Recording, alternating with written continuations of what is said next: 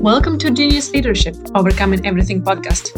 Join me every week for insightful conversations with corporate, entrepreneurial, and academic leaders about their roller coaster ride to leading from their zone of genius. I'm your host, Anna Lieben, and before we kick off, let me invite you to a complimentary strategy call, where during 30 minutes we work on identifying your zone of genius and lay out a plan for you to stay in that zone as much as possible. Schedule the call via link in the show notes. And for now, let's take a ride together. Welcome, Genius Leader, to another episode of the show. I'm happy you're tuning in again. Today, I'm going to talk to Csaba Toth. And before I go and introduce the guest to you and what he's doing and what we are discussing in the conversation, I'd love to give a heads up. The conversation you'll hear has been done over the internet, and the connection has not been always on our side. So you'll hear a bit of interruptions here and there in the conversation due to technical issues. And thank you, dear Genius Leader, for tuning in and listening, even though the audio experience is not always absolutely perfect. It's just the reality we have nowadays with being virtual. But on the other hand, it gives me the possibility to have guests from different continents. We already covered 3 continents, I think. And it's just the beginning of the lifetime or life of this show. So back to Csaba Toth. He is Hungarian, but has been living in the UK for a long while. And he lost his first business because he thought that speaking the same language, having common sense, lots of qualifications and good intention were enough to lead people and to serve them. It turned out that he was wrong, and he lost his business due to conflicts or misunderstandings with his co-founder. And he realized that most leaders, entrepreneurs were struggling with the same problems. So Csaba committed himself to finding the solutions to the problems that he has suffered from and that he has seen other people being affected from as well. Result of that has been 15 years of work and the creation of the blueprint for why people think and behave differently. This blueprint is called Global DISC. It combines the practicality of the DISC model that you probably have heard about with the deep psychological insights of global mindset to bring out the best in leaders and their teams without having to heavily invest time and money in learning the tool, implementing it in the workplace, and learning how to live by it on a daily basis. The Global DISC is very acknowledged tool to use, and the programs that are based on it are multi-award winning, and they are internationally accredited and have been already used by Fortune 500 companies and national governments. And the popularity of the tool is mainly due to the practicality of these programs based on the tool. They are uncomplicated, but at the same time fun, so that it makes it easy for participants to use what they learned and implement it in their life every day. So I want you to pay attention to a couple of the things in the conversation that I had with Csaba. First of all, he's talking about reframing our mind towards change of ourselves or personal development. Instead of thinking of changing ourselves or changing the culture in the organization, think about upgrading. And he talks a lot about the meaning of the words that we're using because of his background in the research of linguistics. And I think it's fascinating how he's talking about that. When we're talking about changing something, it by default means that something is not good enough. Thus, we need to change. But if we talk about upgrading, be it ourselves or the culture or the processes within an organization, then we're talking about that it's okay as it is already, but why not trying to get it even better and make it even better?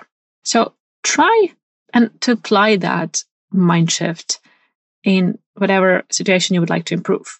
And think about I need to change this. I need to change this habit of mine. I need to change the relationship. I need to change my attitude towards something or whatever.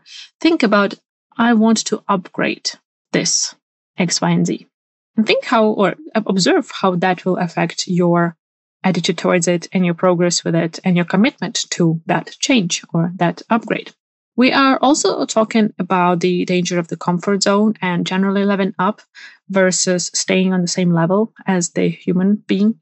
We go into the conversation of pros and cons of having a coach And Csaba is giving practical, very clear tips on how you can look for a coach and how you can choose one, what kind of questions to ask, what kind of things to look out for in case you do go into that or do decide to work with a coach. I also love how he's talking about our brain being like Google. Whatever we ask our brain, there will be an answer. So to get better answers, you'd better be asking better questions. We are discussing the diversity and go into the cognitive diversity, which is much more important than things that are easy to see, like the gender, age, and maybe an ethnical background. And Csaba is explaining the cognitive diversity and talking about the motivations for it. So I really liked how he's putting a question out, whether you as a company are doing diversity for PR or for HR. And I think it's a good way of putting it. Think about what is important to you. What's your goal with the diversity? And based on the answer, you can choose how to try to implement the diversity in your company. So there will be a lot of discussions or a lot of topics that we're covering in this conversation, and you'll hear me being stuck sometimes because it was difficult to pick up on, okay, on which path should we go deeper now? There are so many golden nuggets that Csaba was bringing up, and there were so many things that I wanted to actually say, stop, let's dive into this a bit more. Let's unwrap this a bit more. But I just realized that it was impossible in the scope of the show. I could have easily had probably 100 hours of the interview with Csaba. But that brings me to an ask for you, dear listener. I want you to get back to me, whether it's from this interview or any other one. If you listen and you think like, but stop, why are you going somewhere else? I want you to discuss this more. I want you to go deep with this. I didn't understand. I want to understand more or whatever. Reach out to me. Write to me. I am always happy to invite my guests to the show again. And based on your feedback, go deeper into some conversations. Unwrap them a bit more. I just need you to reach out and talk to me. So if you have ever felt that or you feel that during today's conversation, just do that. Drop me a line and let's bring those guests on the show again. Enjoy the conversation and I'll see you on the other side. Csaba, warmest welcome to Genius Leadership Podcast. Thank you so much for having me. I'm super happy to have you. And to be honest, I'm usually preparing a couple of questions to have as a guidelines for myself to guide or to facilitate the conversation. And with you, I just give up in the process of preparation for this conversation because there are just too many fascinating and very important paths that we can take. So I trust the process and I just believe that we will find those most important parts in your studies and what you do to communicate with my audience. So my first question to all my guests is what is leadership and who is a leader for you? I think it's a really popular topic and a lot of people have different definitions. To me, the definition is slightly different probably because a lot of people are inspiring to be a global leader before they know how to get along with themselves and with the people around them. And I think that is the foundation. Before you try to inspire millions of people, try to get along with yourself because you can get away from any relationships except for the one with yourself. And often that is the missing piece. Because if you don't know who you are, what you stand for, and your self-esteem depends on external source of approval, it's a really fragile place. And a lot of people have that problem. So they overcompensate. They have to bully others to feel important, or they have to hide to feel safe. And those are not leadership qualities. But that's the most difficult part and the foundation. So leading yourself, that's what you're saying is the most important.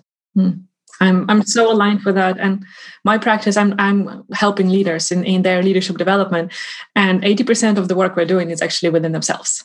So I talk about the 3 dimensions of leadership, how you leading one to many, one to one, and then dimension of one. And the dimension of one is the most crucial and the one that is mostly ignored quite often. So I really love that you start with that and you say that this is the most important part.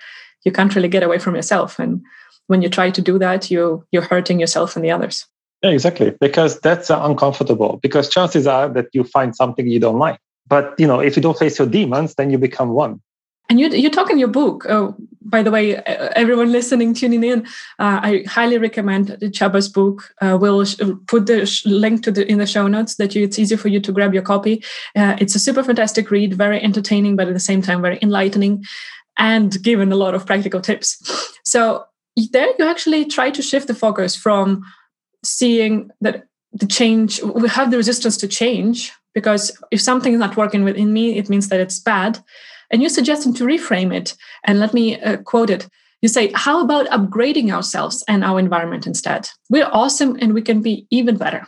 I really love that. And tell me more about how you're helping people upgrade themselves and their environment. The language is really important, because when you tell people or a company to change, it implies that they are not good enough. And nobody likes that. And often people talk about a huge transformation as if it was really inspiring. But most people hear that, oh no, that's too much work. That's too much hassle. I don't like that. So, immediately they get defensive. So that's not ideal.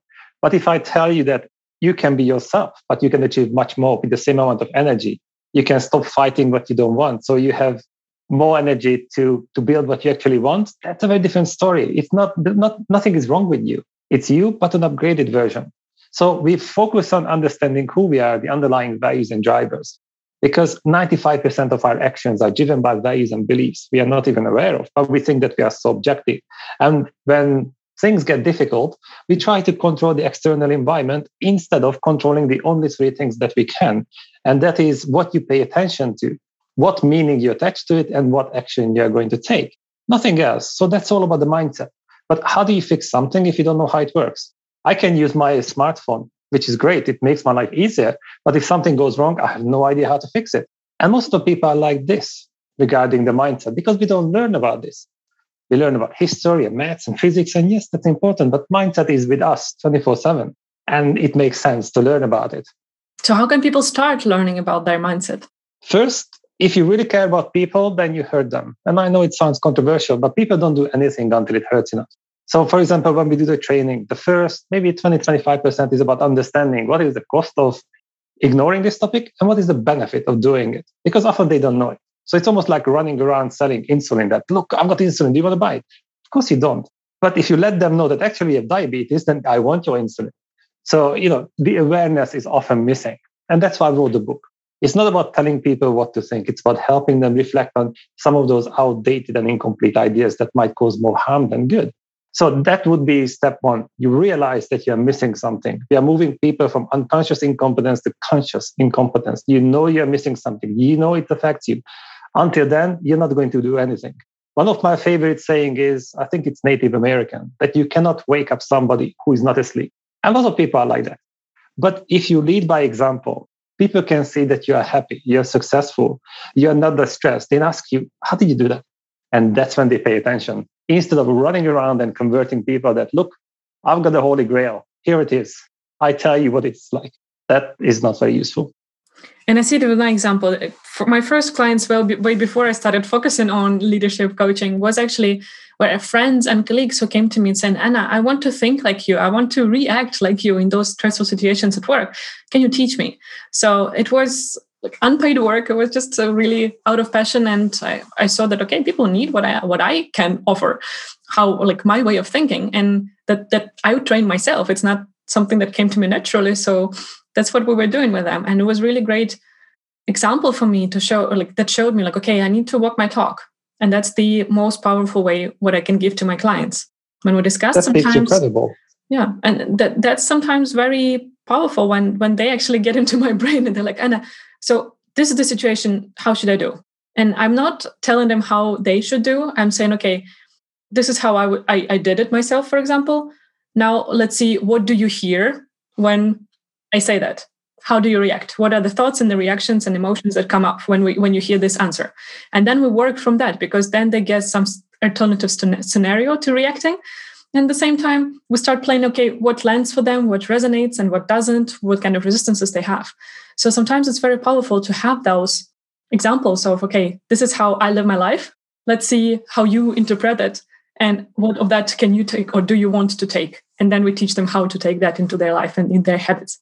Technically, you described almost the definition of uncommon mindset, because the official definition is that you are able to see the same situation from different perspectives, so you can make better decisions, and then you can choose to respond instead of just reacting. And that's exactly what you described. Because we see the world from our own perspective. It kept us alive. Why would we doubt it? It doesn't make sense. It's something that most people need to learn. Yes, some people are lucky. I wasn't. That's why I lost my first company. I thought I was doing the right thing, but I was wrong. And it turned out after my research that millions of people have the same problem. So, if somebody is smart, they learn from other people's mistake and success. And I had a fair share of both. If they think they know everything, it's fine. They are free to make their own mistakes and create their own success. That's the idea behind it. Yeah, that's so powerful. I want to get in deeper into what exactly you do with Global Disc, but let's start with those 20-25%, as you said in the training, that you actually describe what people are losing when they're not paying attention to these problems, and what are the benefits of actually investing their time and energy into fixing those problems. So we focus on two levels. One is individual and the other one is group level. So we have to address both of them and the root cause, not the symptoms. And here's the problem, that it doesn't matter how much you reflect on things you don't know about, like those, 95% of underlying values and beliefs. You can think about the symptoms, but not the root cause of the problem. You can think harder, but it's pretty much like trying to decrease pollution by increasing the traffic. Try it, but it doesn't work. So we give people the blueprint, and that's important. The blueprint doesn't take away the uniqueness of people, but it gives you the structure to dig deeper with the right information. Because if you don't know the word for something, if you don't know the concept, you're not going to recognize it, just a symptom. So that's important. And if you look at, for example, the research in terms of how much potential is lost in a company, then 60 to 80% of all problems stem from strained relationships between employees, 60 to 80%. And the top three reasons: clash of values, clash of personalities, and poor leadership. And all three of them stem from the same source: the lack of understanding of why people think and behave differently. So it makes sense to focus on that. And that's why we give them the blueprint. It's not about technology. It's not about policies. It's about people, because they clash, because they don't feel safe. And that's where the potential is lost. Or if you look at the interaction gap, 90% of business is interaction between people who think and behave differently. So most companies focus on hiring the best of the best, hoping to create synergy by combining their skills. But in reality, on average, 79% of potential is lost because of that. Is that good for the business? No, really. It's all money left on the table. So when we talk about growth mindset, most people think about thinking positive, learning from our mistakes. And yes, that's all important. Because if you don't believe that tomorrow can be better than today, why would you put the work into it? But that's not where the potential is lost. Like in the German language, the highest level of praise is when nobody's criticizing you. So what if the highest level of growth is when you stop wasting your potential, when you stop ruining relationships around you, when you stop losing out on opportunities because of friction with people who think and behave differently, and maybe even more importantly, friction with yourself, self-sabotage. And as a leader, an entrepreneur, probably you know what I'm talking about. I do. And it's actually, you're tapping into something very important. With me getting into entrepreneurship, they say about the new levels, new devils, right? And I feel like no, those are old devils. They just never had the situation to show up in. And that's what I'm facing at the moment. And I had to work through a lot of self-sabotage, and I'm still not completely done with that, just because it is a very new situation and where I really need to relearn or learn about new myself or different parts of myself that I've never used before. Thus, I never needed to know about them. So now it's really this huge process of getting that to consciousness and actually learning how to navigate that. That's quite a process. That's when we talk about leveling up. And it's very similar to what you said, because it's from the gaming industry. When you play a video game, then you go through the level and then you have lots of challenges, you learn new skills. At the end, you have to destroy your monster. If you don't, you start over. If you can, you level up and you have a new set of challenges. But most people don't destroy that. The monster is still alive, so they start over again. They end up in the same bad job and bad relationship, and then they blame somebody else again because they don't know how to level up. The level is not going to be easier. It's just another level. But that's about fulfillment. And there's no point in blaming other people. It makes more sense to take responsibility for your own growth. That's the only thing we can control. So that's why I like talking about leveling up, because it doesn't imply that you're not good enough. It means that it's a never-ending journey. When people say that I've got growth mindset, I'm done. So definitely, that's a sure sign that you're not. Yeah. That's actually something we discuss with quite a lot of my clients. They get this resistance when they're like, okay, when am I done? And I'm like, never. I hope that I will never stop developing, because that's the point of it. That's the beauty of it. And I really need to work with some of them through a lot of resistance of seeing this as I'm so it's so tough. Why do I need when am I done? Come on. And I'm like, look at the progress that you're getting. Look at the elevation of your lifestyle and your thoughts from what you're having. And think about it, that it's not like there is always some new level in that, and there is always more joy coming from that, and lightness and the ease with life. And this is the ultimate goal for me, to just keep exploring and seeing, okay, where can I elevate myself even more? And it's just, it's the beauty of it. And it's so important what you're doing, Csaba, with bringing awareness to that and actually showing people how to do it in a fun and easy way. So let's talk about the fun and easy way, how you're actually teaching people to elevate themselves and to level up. I don't know if there's an easy way, but maybe easier. Because, our brain was designed to keep us in the comfort zone, to keep us efficient. So telling you that get out of your comfort zone is like, go against nature. Why would you do that? We are not wired that way, unless you know that you have to, because sitting in the comfort zone feels good, but it's the most dangerous place because the world is changing. Yes, you can reject evolution, that no, it's not true, it's fake news, but the world is dynamic, it's changing constantly. And often people try to protect the status quo, but by not changing, they are ultimately endangering the very thing they try to protect, because the gap between them and the world is getting bigger and bigger and bigger until you get to that point, which is the breaking point, or maybe that's the point to level up. And we can see that now. The pandemic caused a lot of hassle, definitely. And I can't remember who said it, one of the scientists, that during the pandemic, in 6 weeks' time, they implemented 5 years of behavioral change. That's intense. It's just, that's horrible. But also it's inspiring, because evolution happens under pressure. And we have that now. And people used to postpone everything and now realize that they're capable of so much more. But otherwise they wouldn't know. You don't know until you have to be able to do that. You don't have another chance. That's very important. But this is the logic, that I would rather walk today so I don't have to run tomorrow. So this is what we can use for coaching, the hierarchy of the pain, because maybe doing something little today is, that's such a hassle. Then show them the picture. What happens in 1 year time if you don't change anything? Compared to that, this is, oh, wow, let me just do this. Now it feels like fun. But often we just ignore the future. So that's our job as a coach. Bring back the pain from the future to the present so they can make better decisions. That's how we can do it. I love it. And I have so many things here to tap into and go as the next discussion, but I'm just having a hard time to choose. But let's talk about the self-inclusion. You mentioned about the self-esteem and how we really need to build our self-esteem within. For me, self-esteem definition is actually that's something that's your core, that is not depending on external circumstances. So you talk about that, but then you in your book also write about the self-inclusion, how that is the crucial part of the success of diversity and inclusion in the company. So can we talk a bit more about that? What is self-inclusion? So what you described, to me, that would be the self-worth, which is based on facts. I know who I am, and hopefully that's the same level as your self-esteem, the way you feel about yourself, the way you feel that other people see you. And often people confuse the two, and they think that their self-esteem is the self-worth, and that depends on other people around them. And that's really dangerous. So that's how we focus on the self-worth. Find out who you are first, build that solid foundation so you can be wrong. Because really confident people can say, sorry, I made a mistake. Sorry, I don't know. Insecure people are not going to do that. They're going to attack you or they're going to hide it. And at the same time, how can you be inclusive towards others if you cannot even accept yourself? And we can see this now. That's the real pandemic, that people don't have the vocabulary. They don't have the awareness. They don't know how to upgrade their mindset. They spend much more time on internet. They have a coffee with other people. But when was the last time they spent 45 minutes with themselves, without music, without TV, without a book? Just think about, who am I and what do I want?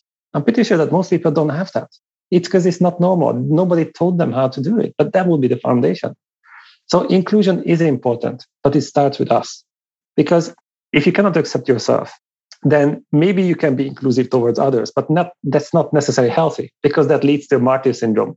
I hate myself, but other people need me. I love them. And for example, my mom is very similar in that way. She would do anything for us, for her kids, but for herself, not so much. And that is painful to watch. But it's very difficult to change the mindset or to upgrade it when you're 50 or 60. And definitely, I know that it doesn't matter how good you are. These things don't work in families.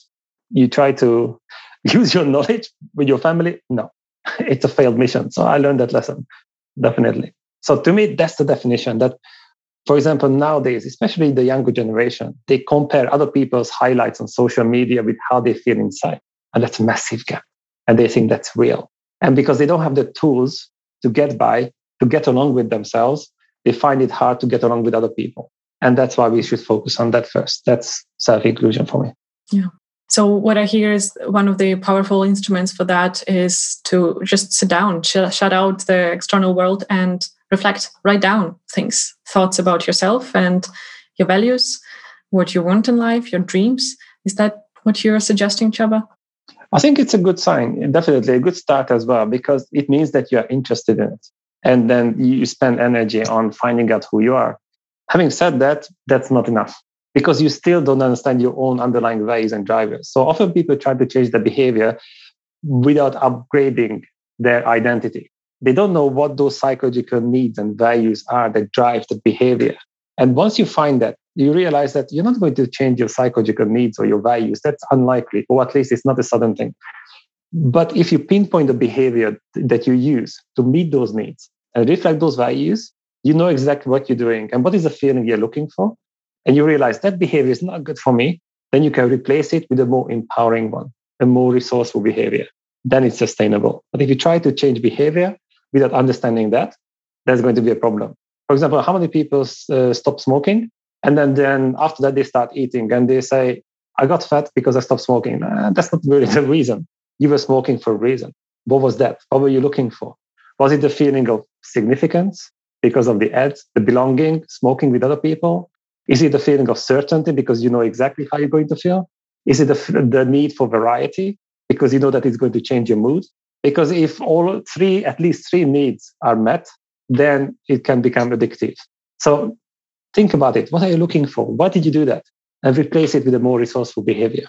Yeah, that's very powerful. I quite often have to want to do the exercise of ask 5 whys to dig deeper with my clients. And that brings a lot of, they don't like it quite often in the beginning because that really brings them out of their comfort zone.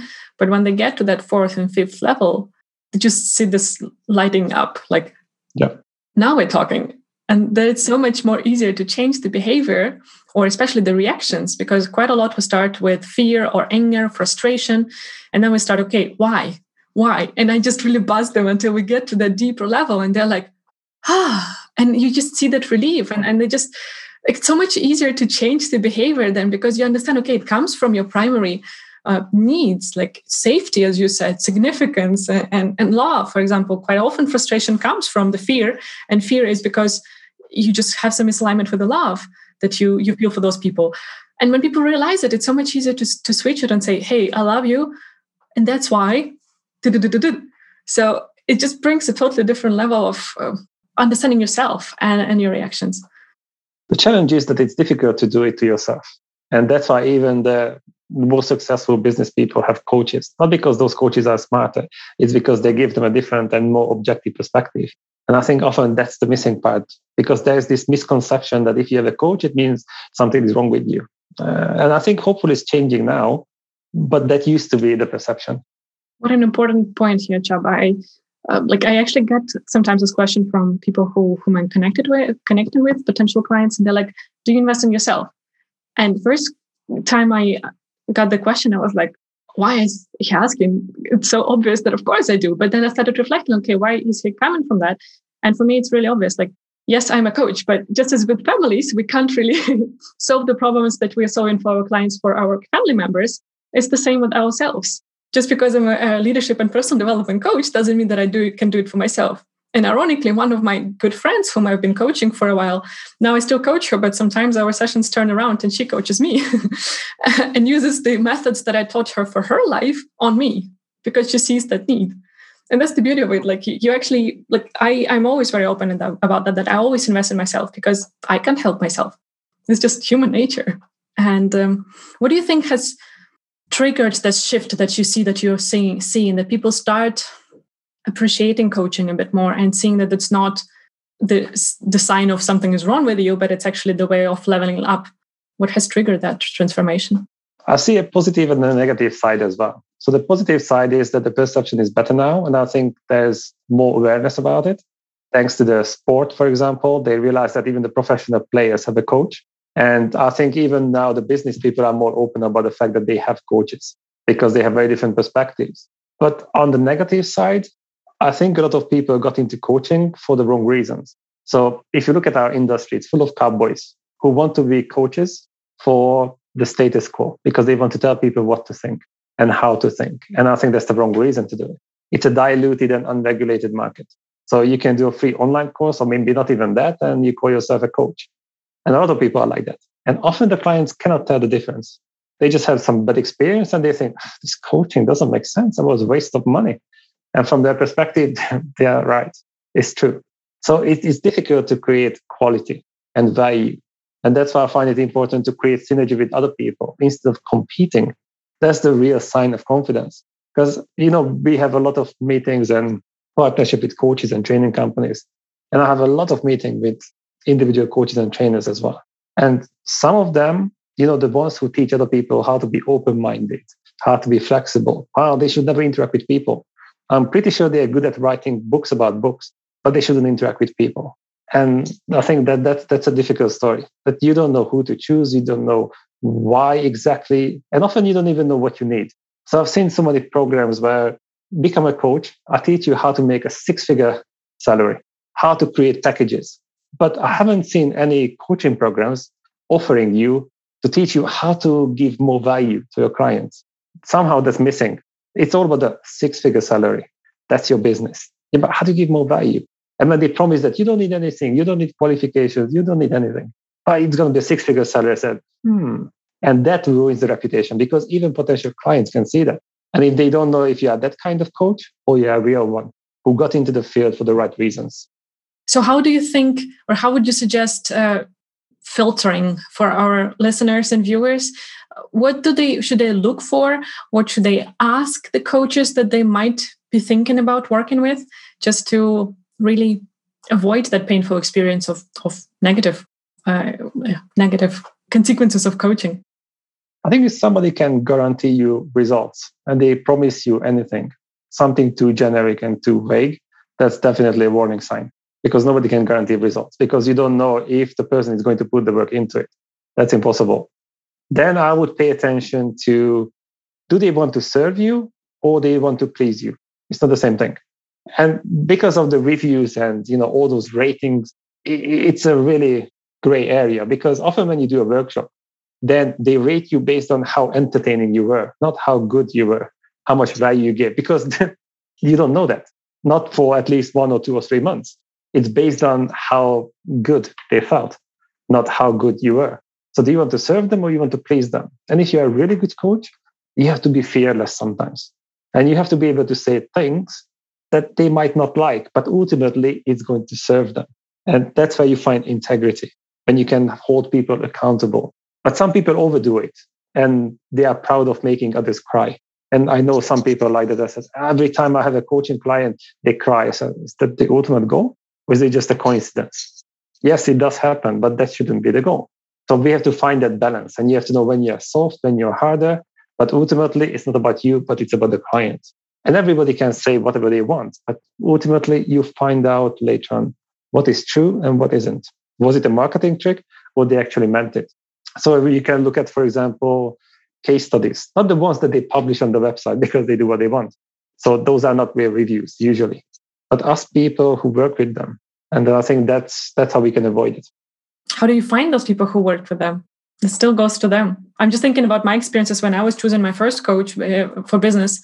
I asked for people, for her clients who I could talk to, and she gave me 2 references, but it was still filtered by her, right? And of course, then I still can fish out the information to see, is that coach good fit for me?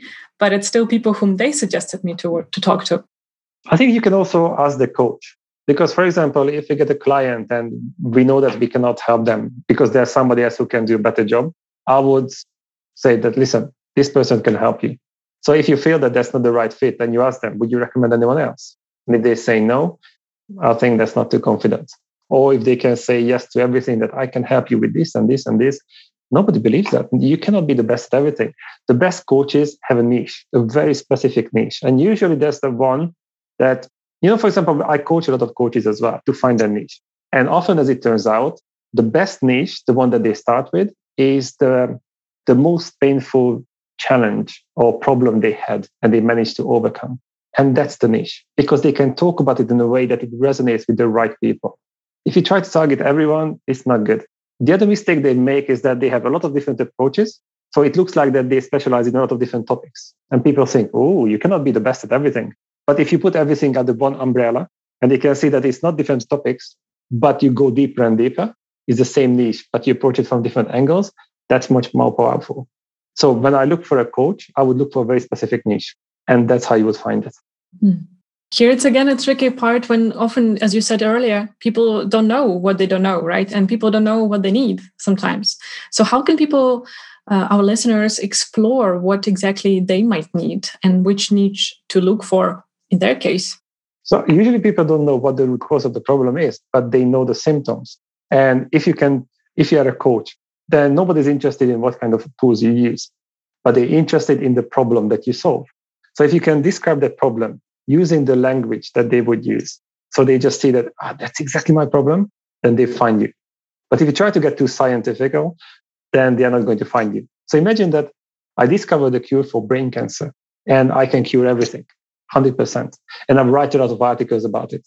But if you don't know that you have a brain cancer, you are Googling, I've got a headache, I'm tired, you would never find me. There's a mismatch.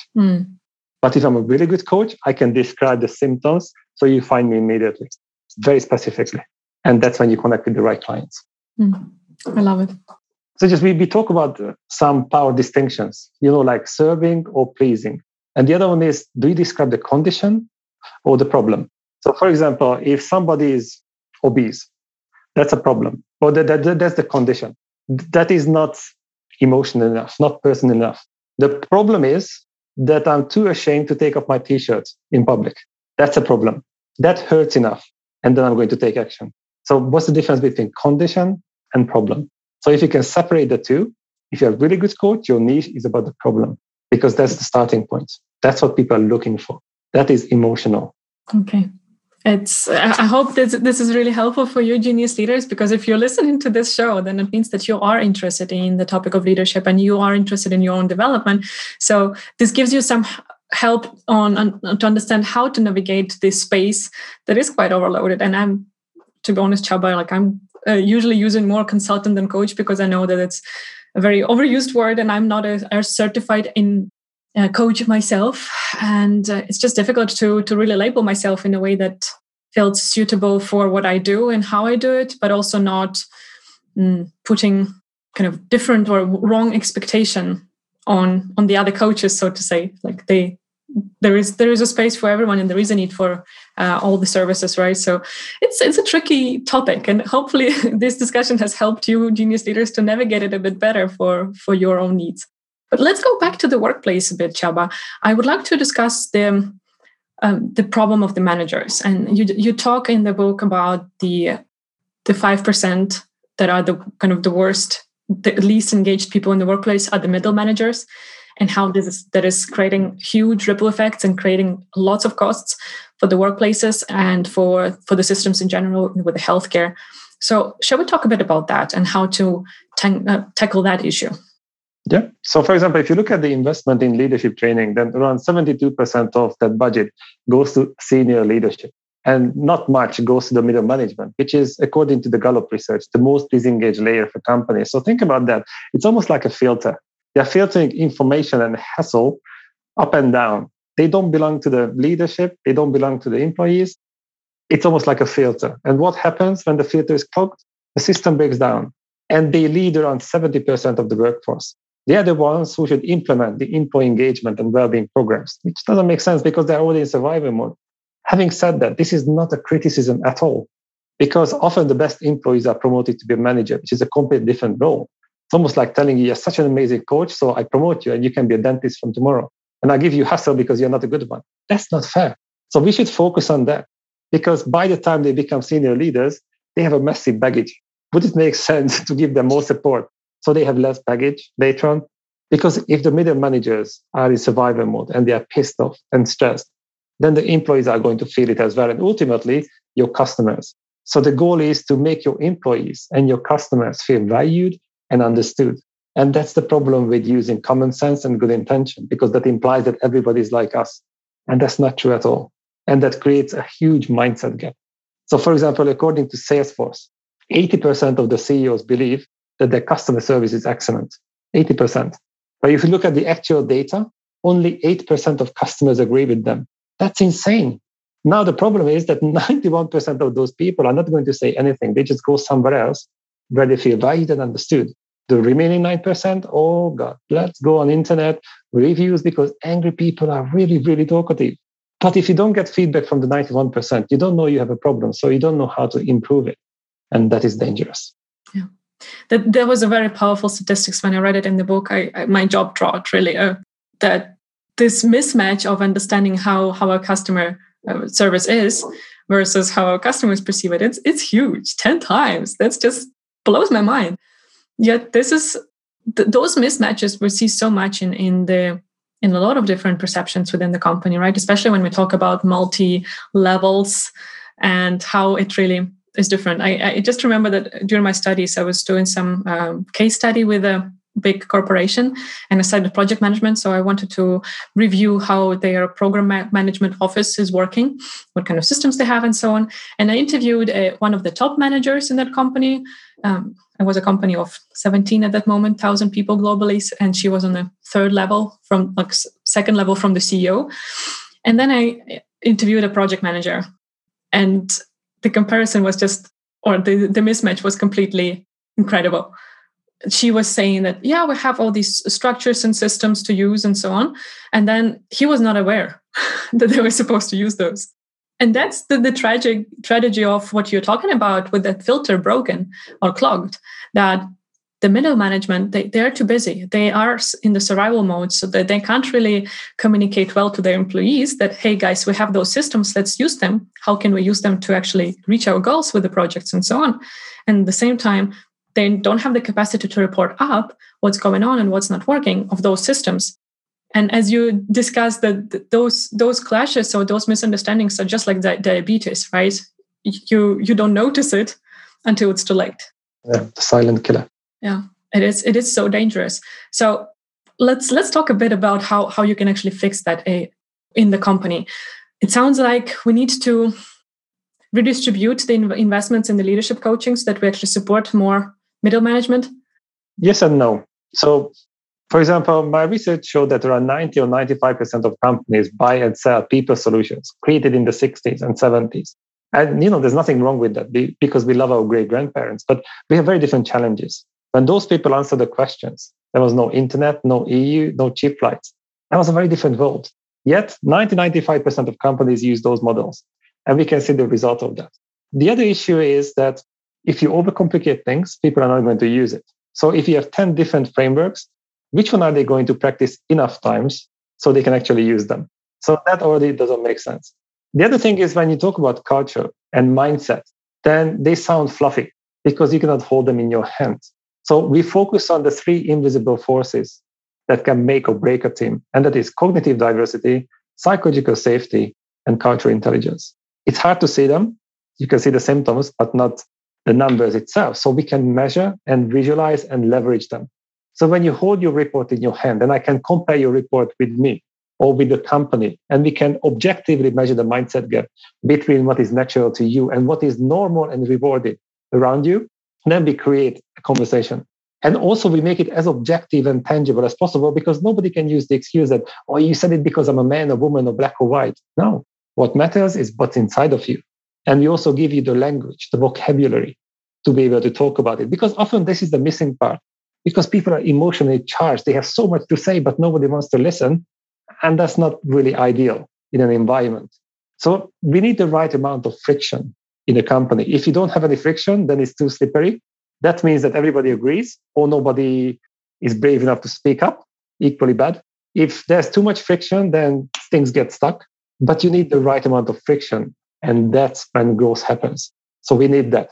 But again, we have a power distinction there, which is Is it a relationship conflict or is it a task conflict? So there's a big difference between the two because most people take it personally. They hate each other instead of focusing on the actual task. And that's the problem with cognitive diversity. That, diversity is pretty cool until somebody disagrees with you. After that, what happens? And that's why we hang out with people and we trust people who are like us inside, not on the outside. And we have plenty of case studies to show that there's a really colorful company. You can take a picture, it looks good. But is it diversity for PR or diversity for HR? There's a big difference there. And most companies focus on the PR value. So they employ people who look different, but they think like them. And they have the same tunnel vision as a team, just like as an individual. So that's not good at all. Diversity is just the potential for success or disaster. It depends on how well you understand yourself and others. But again, it starts with you. This is something we need to learn. That's why we focus on psychological safety. Because what if you have a good idea, but you're too scared to speak up? Or what if 8 people agree and you're the only one who disagrees? Then, you know what, let's go with the flow. But that's where the potential is lost. If you speak up, are they going to punish you? Or are they going to reward you? Or at least they tolerate you? Because our topic is not a spiritual kumbaya that, come to our course and you're going to love everyone. That's not true. The people who promise that, they lie anyway. For example, the courses that promise you that I can remove your unconscious bias and judgments. The only people who don't have biases and judgments are the ones who lie about them, or the ones who lack a serious awareness. We all have them. The real question is, how big is the distance between your biases and mine, and how unconscious they are? So we try to make them more conscious so we can upgrade them. We can optimize them. That's the goal. So there are lots of big promises out there, but they are misleading. And I think that is a problem. So we have to focus on this, how to create synergy before those differences turn into painful liability. So much gold, so many golden nuggets here. And I was just jotting down like crazy with a lot of ideas that I want to discuss further. But where do I start? I really loved what you said, diversity for PR versus diversity for HR. And you, as a company leader, need to really be aware of what are you going for. And as you said, just the kind of cognitive diversity is so much harder to measure in some ways, unless people know the right tools. But it's so much more worth the investment in it. And I wanted to actually ask you, you have called your tool Global Disc. Yes. And you were talking about this, that there are a lot of tools that were good when they were created, but now they are outdated. And I would guess disk is one of them that is often misused, the classical disk. Why would you choose to use that in your name? It feels like it kind of creates a bit of extra hoops to jump through when you try to explain the companies the value of what you're bringing them. So disk is not necessarily outdated, but like you said, it is misused. Because, when I hear that people say that I'm a red or D type of person, so I can be rude. Oh, God, that's even worse than not knowing about it. You have to escape your personality trap. That's bad. Or when somebody says that, it's about just putting people in 4 categories. Oh, I know that you're the bad trainer or you just didn't pay attention. No, it's about speaking different languages and you can use the one that connects with the other person better.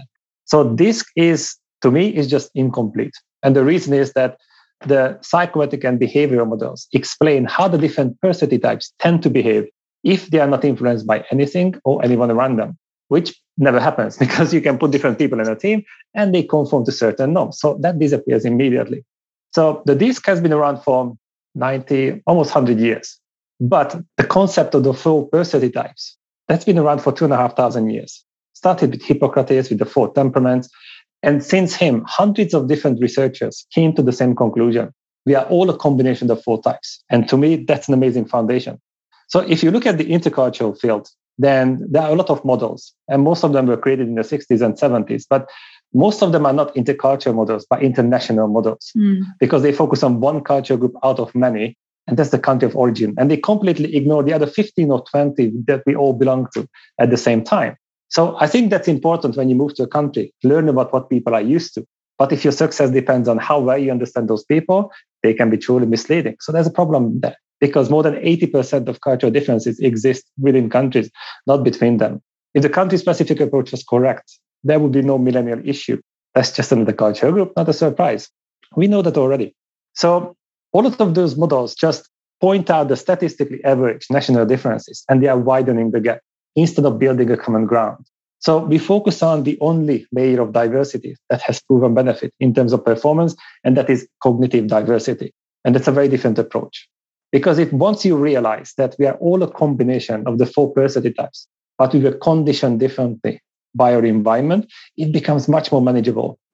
And I can show you a lot of case studies where an international team is much more homogeneous than a random local team.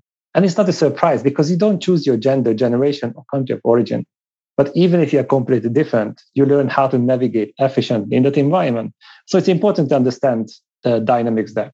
So answering your question, a lot of companies use this. Around 70% of Fortune 500 companies. A lot of companies created their own versions, like Insights Discovery, Everything This, TTI Success. They all created their own versions. They can trademark it, and they can all claim that theirs is the best one. Fantastic. One of them might be correct. I don't know which one, but all of them are missing the cultural intelligence part. And this is why global disc is important, because it gives them the 50% that's missing from theirs. So the idea is that, when, for example, you come up with a new medicine, people don't want to take it. What they want instead is the one that they use and trust, but they want a stronger one. So technically, this is what we can do. We can introduce the topic of cultural intelligence using the language of this. So we can speak the language they understand, and we can build on what they already know. And that's repetitive learning. That's how we can make it as uncomplicated and practical as possible. So instead of asking the question, which is more important, personality or culture? And by culture, usually they mean nationality. Because it's the wrong question, there's no right answer. So they have this illusion of separation. But if you talk about individual and group mindset, then you can see they are compatible. You cannot even separate them because your personality determines how you want to behave, and your environment or culture determines how you should or technically have to behave. That's why you cannot separate them. But when you have too many different models, then your clients walk away with more confusion than ever before. And that's not helpful. To me, a framework is practical if you can use it in real life without asking the other person to take the assessment so you can read the report before you talk to them. So I'm not going to say if a model is good or bad, but is it serving that specific purpose or not? And often the problem is that they promise much more than they can deliver. When you invest in intercultural training and you get an international one, I would question that. So that's why I wrote the book. Read it, ask better questions so you can make better decisions for yourself. It doesn't mean that you have to work with us, but you can go back to your provider and you can ask them the right questions. Because if you're a lawyer or accountant, you have to be up to date in your field. If you're a coach or a trainer, you do what you want. You can sell half a century old solutions claiming that, it's still up to date. Of course, trust me. So many companies used it. Yeah, but what about the result? That doesn't matter. So many companies. Sure. So if you have that faith in the provider, that's unethical not to be up to date. So that's why I never want to stop. Like you said in the beginning, it's almost like being a shark. You stop swimming and you drown. So it's that kind of attitude. It's a never-ending story. And it's a beauty of it, right? Yeah, I hope that the listeners, without seeing you, feel the passion that you have in this topic and really understand how much you have dedicated yourself to this topic, because it's so important. And I'm really grateful that people like you exist who actually make the complicated things simpler. It's not necessarily easy to implement them. It still work. And that's the thing, that you can't guarantee the results, that it will work in the workplace or for the person. But you give the framework that actually make it so much easier or simpler to understand, and more inspiring and more fun to go into that process, to dive into it and really get the transformation going. So Csaba, if people want to learn more about you and what you do, or about the cognitive diversity, where would you guide people? The best option is if we connect on LinkedIn. I'm always happy to connect with everyone who's interested in the topic, or the website, which is icq.global. And we have regular webinars every month, the Uncommon Sense in Unusual Times. And we also have the Uncommon Mindset Bootcamp, which is 4 days, 4 times 90 minutes. It's full on, very personal, very practical. It's open to public. And we deep dive into the mindset, and we find some of those demons, and we realize that we don't have to fight them. We just have to find better ways of feeding them. Because that's the problem. You start a war in your head, even if you win, you lose. So that doesn't make sense. So let's find better ways of meeting our needs and reflecting our values. So we give people the techniques, the strategies, and also the insights. Great. I will put those links in the show notes that people can easily find that. And as I said, I'll also link your book because I think it's a worth read for sure. Csaba, I usually finish up with 2 more questions. One is, what would be your 3 greatest pieces of advice for the genius leaders tuning in? And it can be about anything. Okay. The first one would be learn how to lead yourself before you try to lead others. And I know it sounds really simple and obvious, but it's not in real life. Because every time we work with senior leaders, they get passionate about leading others. And when I tell them that day one is about you, they're surprised. I said, listen, I promise you don't know a lot about yourself, but it's not even your fault. So let's focus on that. So that would be definitely the first one. The second one, think about if you want to be right or you want to grow. And there's a big difference there. Because when you have a disagreement with someone, then the default position is that if I know I'm right, then it's obvious that you're wrong. So especially if there's no trust and safety, then I have to convince you that I'm smart and you're not. I win and you lose. Instead of realizing that you are right from your perspective. So if I can ask you the right questions, what can you see that I cannot? What do you know that I don't? And you can do the same thing, then we can make better decisions. And again, the language is important. So maybe this can be the third one, that if there's a disagreement, then don't try to make it binary. Just ask. It's not about, is it your solution or mine? But is there an even better way of doing things? You can ask this question yourself or other people. Is there an even better? Because that also implies that whatever you do, it's okay. Because people do what they consider right, based on what they consider true, to get the best outcome they think they can. So it's not about criticizing anyone, ever. You do your best. But the question is that an even better way of doing things? If it's yours, fantastic. It's mine, fantastic. If it's a combination, good. Let's do it. But we are doing it. But for that, you have to be secure. You have to be confident. And that's where self-inclusion comes back immediately. Because if you are not, then you have to protect your opinion and your ego, and then it goes downhill. And I think it was Peter Kronz who said that being right is a poor person's self-worth. So you can say that, yeah, at least I was right. But did you get what you wanted? No, I was right. That's a horrible person. Wow, well done. So let's aim for higher level. Yeah, I really love the question that one of the coaches who has formed me a lot, Mia Turnblom, she's also been on the show she was my first guest. And she's usually saying, do you want to be right or do you want to have the change? And that's what you're talking about as well, right? What could be the even better solution? And I really like that turning because it takes the judgment out. Yes, unless the people are triggered by change. Yeah, okay. Because here we have to think about the distinction, because sometimes you mean a small change, a tiny one, but what people might hear, painful, big one, too much. So that can be the issue sometimes because change. Okay, and now I'm translating from Swedish because she's Swedish and it might be a bit lost in translation. She's more thinking about the transformational thing, which can also sound big, but I like the idea of really focusing on your why you're actually getting into this dialogue. Last question, Csaba. One practical tip that our listeners and viewers could implement today after listening to the show. Then I have to repeat this because probably this is the foundation. Next time you have a disagreement with yourself, because it happens much more often than we would admit it, or with somebody else, ask yourself, is there an even better way of doing things?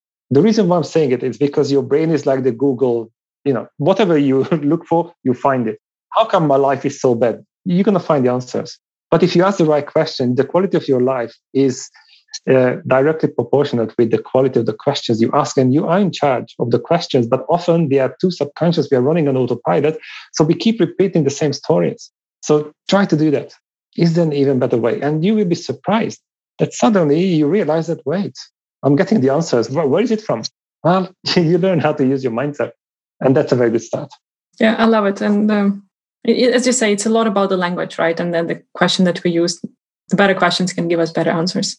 Csaba, thank you so much for this conversation. I'm really happy that you found your time and grateful for sharing your knowledge with us. Thank you so much for having me. And to all genius leaders, let's tune in and talk to each other next week. Thank you for joining us for this episode of Genius Leadership. If you enjoyed the conversation, hit the subscribe button to not miss an episode. And to help more people become even better leaders, rate and review our podcast and share it with your communities. Remember, I'm always here for you, and I'm happy to connect with you on LinkedIn or via email, or hop on a strategy call. Genius Leadership is an honest conversation about leading yourself and others. And it's my honor to be your guide in overcoming everything.